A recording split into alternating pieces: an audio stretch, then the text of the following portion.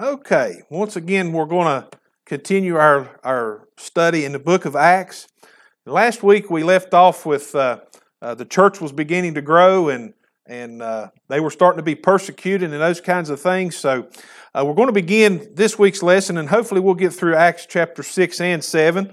And we're going to see how the theme of our lesson and the title that I want to call this is Used by God. And this was Stephen's story. We're going to see that. And I want you to know and understand through this message today that you can be used by God as well. Stephen wasn't one of the original disciples and the original apostles, but God used him anyway because he was available and because he loved Jesus. Amen. So before we begin, let's pray over the word we're going to read and ask the Lord's blessing that we understand what we read today and everything that we need to see that we'll see. Lord, we come to you today in Jesus' name. Once again, we give you thanks for this day, this time, this opportunity, this place, and these people, God, that you've brought here today. And we pray, Lord, for this message. Lord, we pray that you give us the ability to speak your word and to expound upon your word, Lord, of the story of Stephen we're going to read here today. We pray, Lord, for open eyes and open hearts, and that our minds and everything in us and down to our soul will understand the Word of God which we see today. And we ask it in Jesus' name we pray. Amen. In Acts chapter 6, the first few verses, let's read those and we'll talk just a little bit about that. Now, like I said, the reason we're going through this is we want to see how the early church operated. We want to see the things they did, the attitudes they had, and it will help us in our lives today to be victorious Christians. Amen. So, Acts chapter 6 and verse 1. Now in those days, when the number of the disciples was multiplying, there arose a complaint against the Hebrews by the Hellenists, or some Bibles say the Grecians or the Greeks, because their widows were neglected in the daily distribution or ministration. Then the 12 summoned the multitude of the disciples and said, "It's not desirable that we should leave the word of God and serve tables. Therefore, brethren, seek out from among you 7 men of good reputation, full of the Holy Spirit and wisdom, whom we may appoint over this business. But we will give ourselves continually to prayer and to the ministry of the word." And the saying pleased the whole multitude, and they chose Stephen, a man full of faith and the Holy Spirit, and Philip, Prochorus, Nicanor, Timon, Parmenas, and Nicholas, a proselyte from Antioch, whom they set before the apostles, and when they had prayed, they laid hands on them. Then the word of God spread, and the number of the disciples multiplied greatly in Jerusalem, and a great many of the priests were obedient to the faith. Those first few verses that we read, we have to understand what's going on here is as the number of people within the church was growing, there became more of a necessity for people's everyday needs to be met. And it became so large that the apostles were not able to take care of this all by themselves. And there were some people that were being left out, and some people that were getting forgotten about or things like that. So they decided that on these practical needs of the people of the church, that they needed some other helpers. So that's when they got these other 7 helpers, in which Stephen was one of those. And something I'd like for us to point out is we have to understand that, we talk about the church as a spiritual body. It's a spiritual body, but it's made up of natural people. And so the church does have practical needs, and therefore God gifts people to fulfill these roles. And I remember over in my grandfather's church over in Princeton that he had a close friend that was always just really good about, he would go early and cut the heat on and get everything lined out and make sure there was no problems. And then he just stood at the door and he welcomed everybody in. Everybody that came through, they came by him and shook his hand. And that's just something the Lord gifted him to be able to do. Now sometimes those things seem very insignificant, but those are things that are necessary, and those are things that God will gift certain people to do. So no matter how insignificant your role at church may be, it may just be to show up and smile and say, "I'm glad to see you this week." You don't know how that may help somebody that day, right?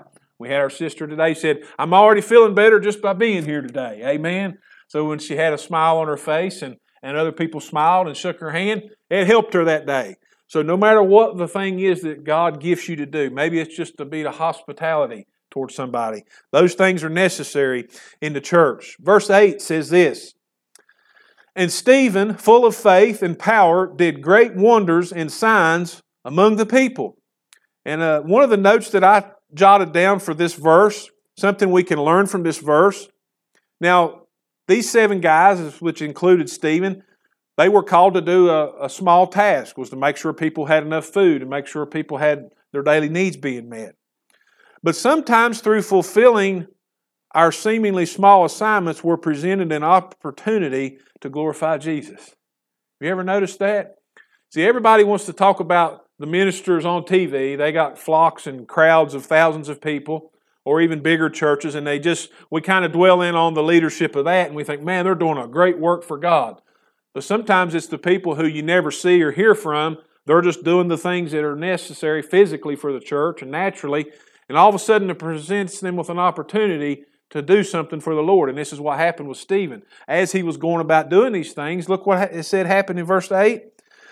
Great wonders and signs among the people. He did great wonders and signs among the people. Evidently, the Holy Spirit did with him like he did with Philip and said, hey, pray for this person. They need healing, or do this or whatever. And miracles were happening. And so there was a lot of good things going on. Verse 9. Then there arose some from what is called the synagogue of the freedmen, Cyrenians, Alexandrians, and those from Cilicia and Asia, disputing with Stephen. And they were not able to resist the wisdom and the spirit by which he spoke. Then they secretly induced men to say, we have heard him speak blasphemous words against Moses and God. And they stirred up the people, the elders, and the scribes, and they came upon him, seized him, and brought him to the council. They also set up false witnesses who said, this man does not cease to speak blasphemous words against this holy place and the law. For we have heard him say that this Jesus of Nazareth will destroy this place and change the customs which Moses delivered to us. And all who sat in the council, looking steadfastly at him, saw his face as the face of an angel. Isn't it amazing that as we've started going through the book of Acts, that every time something good happens, you've got somebody comes along that wants to tear it down, don't they? You ever notice that? Stephen's doing miracles and great signs among the people, and what would that mean? It means he was helping people. Maybe people were getting healed. Maybe there were miraculous things that they'd prayed for years, and all of a sudden they were delivered. So good things were happening, but it drew some bad attention from some bad people, right? Bad people resist good things. We see that. We talked about that earlier, didn't we? One of the other notes that I made this morning about this was that those that love darkness hate the light. They do. And those who spread lies work against the truth. These guys were all upset. This council now is all upset. And the main reason they're upset is because Stephen dared repeat the words of Jesus when he said, this temple is of no effect anymore. And then he spoke against the customs that Moses had given them. Those two things alone caused these people on this council to be furious with Stephen. They said, we're not going to deal with that. We're not going to listen to someone like that, because they highly revered the temple and Moses' teachings. And now we're going to find out in chapter 7, Stephen gives them a history lesson, and he actually opens up the scriptures for them to see what they should have seen the whole time. Amen. So anyways, remember that as we go through life. I know we all have experienced it, but sometimes it beats us up, sometimes it gets us down. But remember, bad people resist good things. But we need to keep doing good things, don't we? The Lord gives us something good to do to help people, even if it causes us some grief, even if people don't like it. You do the good thing the Lord's given you to do. Amen. Because God does things for a reason. Amen. Chapter 7, verses 1 through 4. Let's look at those. Then the high priest said, are these things so? And he said, brethren and fathers, listen. The glory of God appeared to our father Abraham when he was in Mesopotamia, before he dwelt in Haran, and said to him, get out of your country and from your relatives and come to a land that I will show you. Then he came out of the land of the Chaldeans and dwelt in Haran. And from there, when his father was dead, he moved him and to his land in which you now dwell. What is important about that? I was going to just go on to the next few verses, but the Lord showed me something, and this was just this morning. Accurate preaching of the gospel will include a history lesson. Stephen starts out this gospel message that he's getting ready to preach to them. He starts it out with a history lesson from the person where it started from.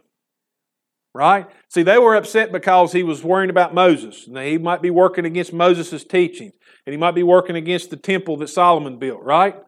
But he goes all the way on back to the founding father, right? Abraham. So accurately preaching the gospel will include a history lesson. We must be reminded that we stand where we are today because of those who came before us. Think about that. I stand where I'm at today because my mom and dad made me go to church. And I'll tell you right now, as a teenager, there was some times I didn't want to go. Times as a kid, I didn't want to go, but they said, it's time to go. And so they took us. His parents before him made them go to church, right? You track it on back down, and you can't really lay claim to anything yourself. It's because you stand on the shoulders of someone else, right? And as we said a while ago, even if somebody's not saved, they can't just go running around and say, well, it's because my family was terrible and horrible, I don't need God and all that. God's shown them a lot of mercy. And so you stand in the mercy of God at that moment. So we have to be reminded of history a little bit. Stephen reminded his audience, who was made up of Jewish people, that their very existence depended on the fact that Abraham trusted God. Notice he didn't go back to Moses. He didn't go back to Solomon. Where did he go back to? He went back to Abraham. Amen? We need to be reminded of three things. First is that our chance for salvation is because Jesus obeyed God. He's telling them that their very existence was because Abraham obeyed God. The only reason that you have a nation or that you're even here today is because Abraham obeyed God. And we as Christians need to remember the only reason we're saved is because Jesus obeyed God. Amen? He obeyed His Father. He said, I come not to do my will, but your will. Amen? So He obeyed the Father. He obeyed God. The second thing we need to be reminded of is that being born again is because somebody else told us about Jesus. Think about that. That's the way God designed it. God designed this gospel message so that someone here tells someone there about Jesus, and then it's up to them whether they want to accept Jesus or not. So I can say, oh, well, you know, I was lost in sin, and I was going to bars and having a big old time, and all of a sudden I just had an epiphany. No, somebody told you about Jesus. So we can't lay claim to anything ourselves. We heard the message of Jesus Christ. Amen. And thirdly, we mentioned just a minute ago, if we're not saved, we are standing on the shoulders of the fact that Jesus cried out for mercy for all people in this life. Amen. Amen. Verse 5. And God gave him, speaking now of Abraham, he's still giving him this history lesson. And God gave him no inheritance in it, not even enough to set his foot on. But even when Abraham had no child, he promised to give it to him for a possession and to his descendants after him. But God spoke in this way, and his descendants would dwell in a foreign land, and that they would bring them into bondage and oppress them 400 years. And the nation to whom they will be in bondage, I will judge, said God. And after that they shall come out and serve me in this place. Then he gave him the covenant of circumcision. And so Abraham begot Isaac and circumcised him on the 8th day. And Isaac begot Jacob, and Jacob begot the 12 patriarchs. And the patriarchs, becoming envious, sold Joseph into Egypt. But God was with him and delivered him out of all his troubles and gave him favor and wisdom in the presence of Pharaoh, king of Egypt. And when he made him governor over Egypt and all his house, now a famine and great trouble came over all the land of Egypt and Canaan, and our fathers found no sustenance. But when Jacob heard that there was grain in Egypt, He sent out our fathers first. And the second time, Joseph was made known to his brothers, and Joseph's family became known to the Pharaoh. Then Joseph sent and called his father Jacob and all his relatives to him, 75 people. So Jacob went down to Egypt, and he died, he and our fathers, and they were carried back to Shechem and laid in the tomb that Abraham bought for a sum of money from the sons of Hamor, the father of Shechem. Why is he going through all this? Why did the Holy Spirit inspire Stephen to say all these things? It's because we need to be reminded of the struggle of our predecessors. This last passage we read was about the struggle that they faced. The struggle that even Abraham himself, he never really had a home. He just dwelled in tents, wandering about the land. And all the struggle of slavery and all the things that they faced. Sometimes we need to be reminded of what it took to get us into this point. I want you to think about my mom told me a story that she got to read one of her grandmother's diaries one time. This was a woman of faith. And she was reading her diary, and she said it struck her, and it was amazing to her how hard it was just day to day to keep going and surviving, raising her kids and doing this and doing that and all the things that she had to do, because this was back, in the early 1900s when things were really hard. But she always talked about her prayer and her time with the Lord and how the Lord had brought her through. And we need to be reminded sometimes that this that we're enjoying right now was not an easy thing. It really was a struggle. It was a struggle for Jesus dying on the cross. It was a struggle for this early church facing persecution, and some of them were put to death. We need to remember that and not take that for granted. That's why Stephen is giving them this story this way. He wanted them to be reminded, listen, God didn't bring us all this far just with the snap of His finger. It was hard. God saw us through, but these people struggled. Amen? So that's why he reminded them of this. Verse 17. But when the time of promise drew near, which God had sworn to Abraham, the people grew and multiplied in Egypt, till another king arose who did not know Joseph. This man dealt treacherously with our people and oppressed our forefathers, making them expose their babies, so that they might not live. At this time Moses was born, and was well-pleasing to God, and he was brought up in his father's house for 3 months. But when he was set out, Pharaoh's daughter took him away and brought him up as her own son. And Moses was learned in all the wisdom of the Egyptians and was mighty in words and deeds. Now when he was 40 years old, it came into his heart to visit his brethren, the children of Israel.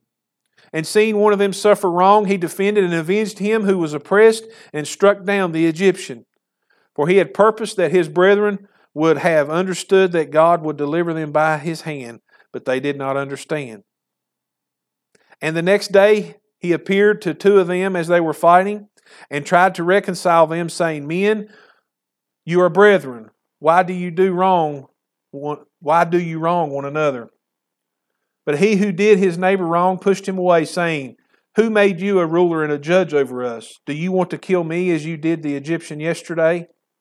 Then at this time Moses fled and became a dweller in the land of Midian, where he had 2 sons. And when 40 years had passed, the angel of the Lord appeared to him in a flame of fire in a bush in a wilderness in Mount Sinai. When Moses saw it, he marveled at this sight. And as he drew near to observe, the voice of the Lord came to him, saying, I am the God of your fathers, the God of Abraham, the God of Isaac, the God of Jacob. And Moses trembled and dared not look. Then the Lord said to him, Take your sandals off your feet, for the place where you stand is holy ground. I have surely seen the oppression of my people who are in Egypt. I have heard their groaning, and have come down to deliver them. And now come, I will send you to Egypt. This Moses, whom they rejected, saying, Who made you a ruler and a judge, is the one God sent to be a ruler and a deliverer by the hand of the angel who appeared to him in the bush. He brought them out after he had shown wonders and signs in the land of Egypt and in the Red Sea and in the wilderness 40 years. He's beginning to say to them, and he's starting to set the stage here, that just like your forefathers rejected Moses, who actually was the deliverer, you have also rejected Jesus, whom God has sent to deliver you. These verses, we need to be reminded of how difficult deliverance is. There was a period of 40 years there that he talked about that Moses wandered around in the desert with a group of rebellious people.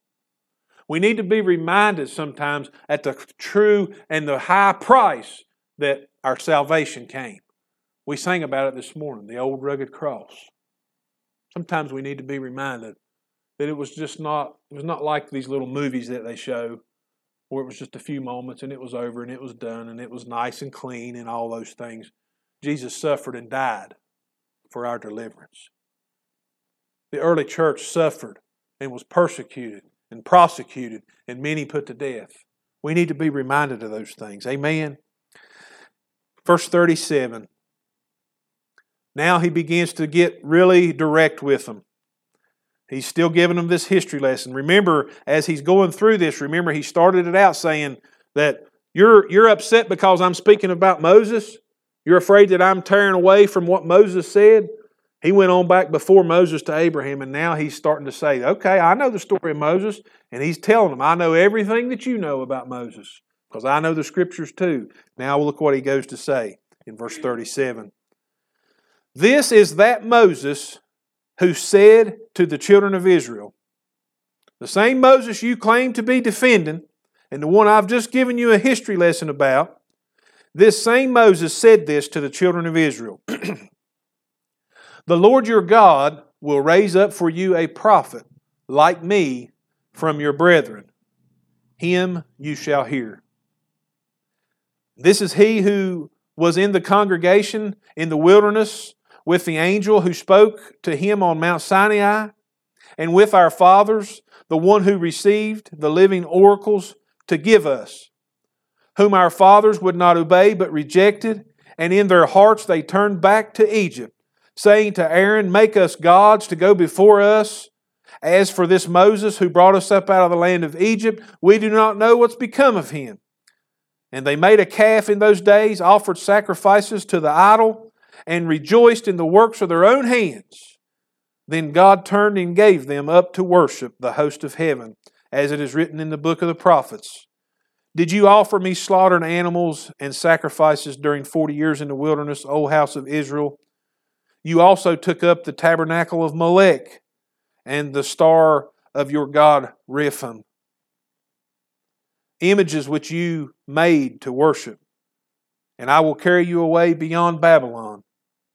Our fathers had the tabernacle of witness in the wilderness, as he appointed, instructing Moses to make it according to the pattern that he had seen, which our fathers, having received it in turn, also brought with Joshua into the land possession by the Gentiles, whom God drove out before the face of our fathers until the days of David, who found favor before God and asked to find a dwelling for the God of Jacob. But Solomon built him a house. However, the Most High does not dwell in temples made with hands, as the prophet says. Heaven is my throne, and earth is my footstool. What house will you build for me, says the Lord, or what is the place of my rest? Has my hand not made all these things? He tells them about their past rebellion. See, before everything was kind of favorable. He told them about the fact that there was a struggle and that there was a lot of things that their ancestors went through. And now he's starting to say, your ancestors also had evil in them too. And these are the people who's given birth to you. Amen? So we need to be reminded in a summary of those verses today that rebellion is in us just like it was in our predecessors. The Bible says that all have sinned and come short of the glory of God. The Apostle Paul said, in my flesh dwells no good thing. He realized that as a human being, he's never going to get it exactly right. That he needed Jesus every day. And you and I need Jesus every day. Amen? All the way back through our family history, you could track back, everybody's family history is different. Some people says, I was the first person in my family to ever get saved. My people didn't go to church. Or you could track it back and you could have generations of people who went to church. Whatever you do, you track it back. The fact of the matter is they all needed Jesus. They all needed a Savior. Whether they were born again or whether they weren't, they still needed Jesus. And we have to remember that. We need to be reminded of that in us is not the ability. In us is not the power to do anything against the enemy. It's in Jesus Christ, our risen Savior. Amen? Amen. So we could track it back through our family history all the way back. You can go all the way back to Shem, Ham, and Japheth. That's where we all descended from, right? At some point in time. And ultimately back to Adam and Eve. The Bible says that our mother and our father, Adam and Eve, failed. And guess what? That failure's in our DNA. But thanks be to God for His Son Jesus Christ, who failure wasn't in His DNA. Failure wasn't in Him, amen, because He was the Son of God and because He obeyed Him perfectly, amen, without sin, without spot, without blemish. Praise God, hallelujah, amen, amen. We understand that disobedience, we understand that Adam and Eve is our mom and dad. We understand that disobedience and rebellion is in our genes. And we need to be reminded why, so that we don't keep making the same old mistakes. Now, we talk about it a lot around here. God's a God of second chances, third, fourth, and fifth. Amen. But it all depends on our attitude. It all just simply boils down to attitude. If I take the attitude, well, such and such told me I got saved and I'm good, I don't care about nothing now. But if our attitude is, Lord, I love you.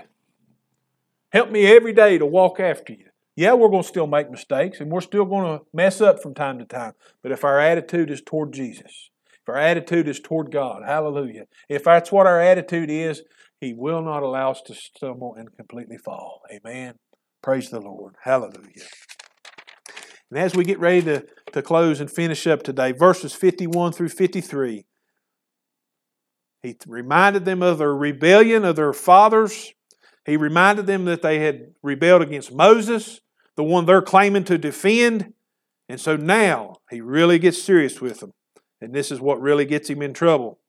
Verse 51. Stephen says this, "You stiff-necked and uncircumcised in heart and ears, you always resist the Holy Spirit, as your fathers did, so do you. Which of the prophets did your fathers not persecute? And they killed those who foretold the coming of the Just One, of whom you now have become the betrayers and murderers, who have received the law by the direction of angels and have not kept it." Stephen challenges them with the truth. Sometimes we need to be challenged with the truth. Remember when we got saved? We were challenged with the truth that, hey, you're a sinner. You have failed God. And when I realized I was a failure, I had two choices. Like the brother said this morning. I could humble myself and repent and get saved, or I could resist it like these fellows were talking about here, and I can go the other way. Two choices. Humble ourselves and accept Jesus, or we can resist Him in our own pride and walk away. And God gives us that choice. But thanks be to God, we were smart enough and softened enough in our hearts that we humbled ourselves and accepted our Savior. Amen. Amen. Praise the Lord. And then the last few verses. What do you think happened when He preached this great, wonderful history lesson in this sermon, this great thing? They all got saved, didn't they? All those guys get saved and want to get baptized and all that? Nope. They sure didn't. Look what happened in verse 54. When they heard these things, they were cut to the heart, and they gnashed at Him with their teeth. Meaning, they said some pretty ugly stuff to Him, didn't they? Probably some stuff that the Bible didn't want to repeat. That's why it just said they gnashed at Him with His teeth. Amen. Verse 55. Let me just say something right there before we move on. When you tell the truth, and God gives you something to tell somebody that challenges them, yeah, we can do it in the right way. But sometimes it gets rejected. And sometimes people will actually then turn and hate us. It's happened. It's probably happened to you, and it may happen to us again in the future. Very possible. But I want you to know, always speak the truth. Do the right thing in the sight of God. We talk about that a lot. Always do what's right. People may look at it funny. People may think you're weird or whatever. But remember, God's watching. Always live our life that way, knowing He's watching and listening to what we say and do. Amen. So Stephen has now a choice to make.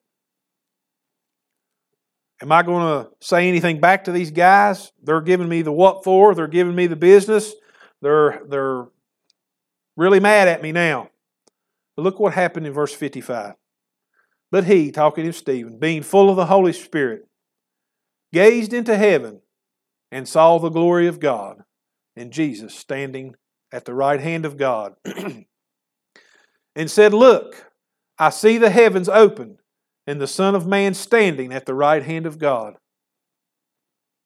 Then they cried out with a loud voice, stopped their ears, and ran at him with one accord. And they cast him out of the city and stoned him. And the witnesses laid down their clothes at the feet of a young man named Saul. And they stoned Stephen as he was calling on God and saying, Lord Jesus, receive my spirit. Then he knelt down and cried out with a loud voice, Lord, do not charge them with this sin. And when he had said this, he fell asleep. He had the opportunity to be angry, to be bitter. And we're talking about he's dying at this moment. He is at death's door. Yet being full of the Holy Spirit, he did exactly what Jesus did on the cross. Father, forgive them. They know not what they do. And here Stephen is. All he did was tell them the truth. And they're stoning him to death. And what does he say? Do not lay this charge against him. What kind of love is that? That's only God's love, isn't it? God's love in Stephen, being full of the Holy Spirit, allowed him to forgive these people who were stoning him. And we'll get into it a little bit next week, but did you notice what it said there in verse 58? They cast him out of the city, stoned him, and the witnesses laid down their clothes at the feet of a young man named Saul. We're going to find out that this guy named Saul is going to become a very key figure in the movement of Christianity in the future. God was going to get a hold of him, and then he was going to start preaching the gospel. But I want you to think back. I have to believe that even though he rejected it at the time, at some point in time in the future, he had to think about, you know that guy Stephen, I was holding his clothes basically. They laid his clothes at my feet while they stoned him to death. And I remember his last words, Lord, don't lay this sin on their account.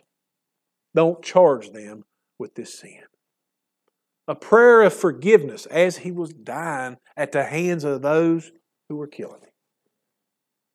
You see, doing the right thing, following the words of Jesus, you just never know how it's going to change somebody else's life. Amen. It's not about earning a demerit for ourselves, right? It's not about earning another star in our crown or all those things. It's just simply doing the right thing, that somebody else may see what? Our good works and glorify God themselves. Amen. Amen. Let's pray this morning.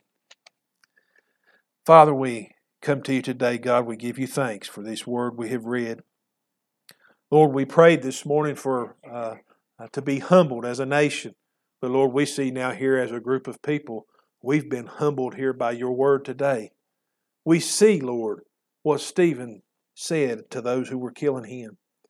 He fully exhibited everything that Jesus did on the cross.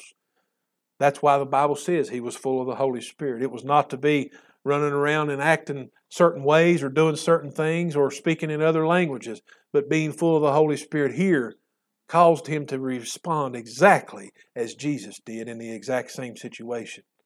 Father, help us to react like Jesus did. Lord, help us to do and say what we're supposed to say, not like we want, not like somebody's trained us, but like Jesus did. Lord, He's our example. Oh, Father, hallelujah to the Lamb of God. Help us to be more like Christ. Help us to be more like your Son, Jesus of Nazareth, hallelujah, who's seated at the right hand of majesty. Help us to be like Him and to respond in every situation the way He did, with grace and mercy and truth and love and forgiveness. Hallelujah. Lord, help us as people to move forward as we've been humbled by your word today.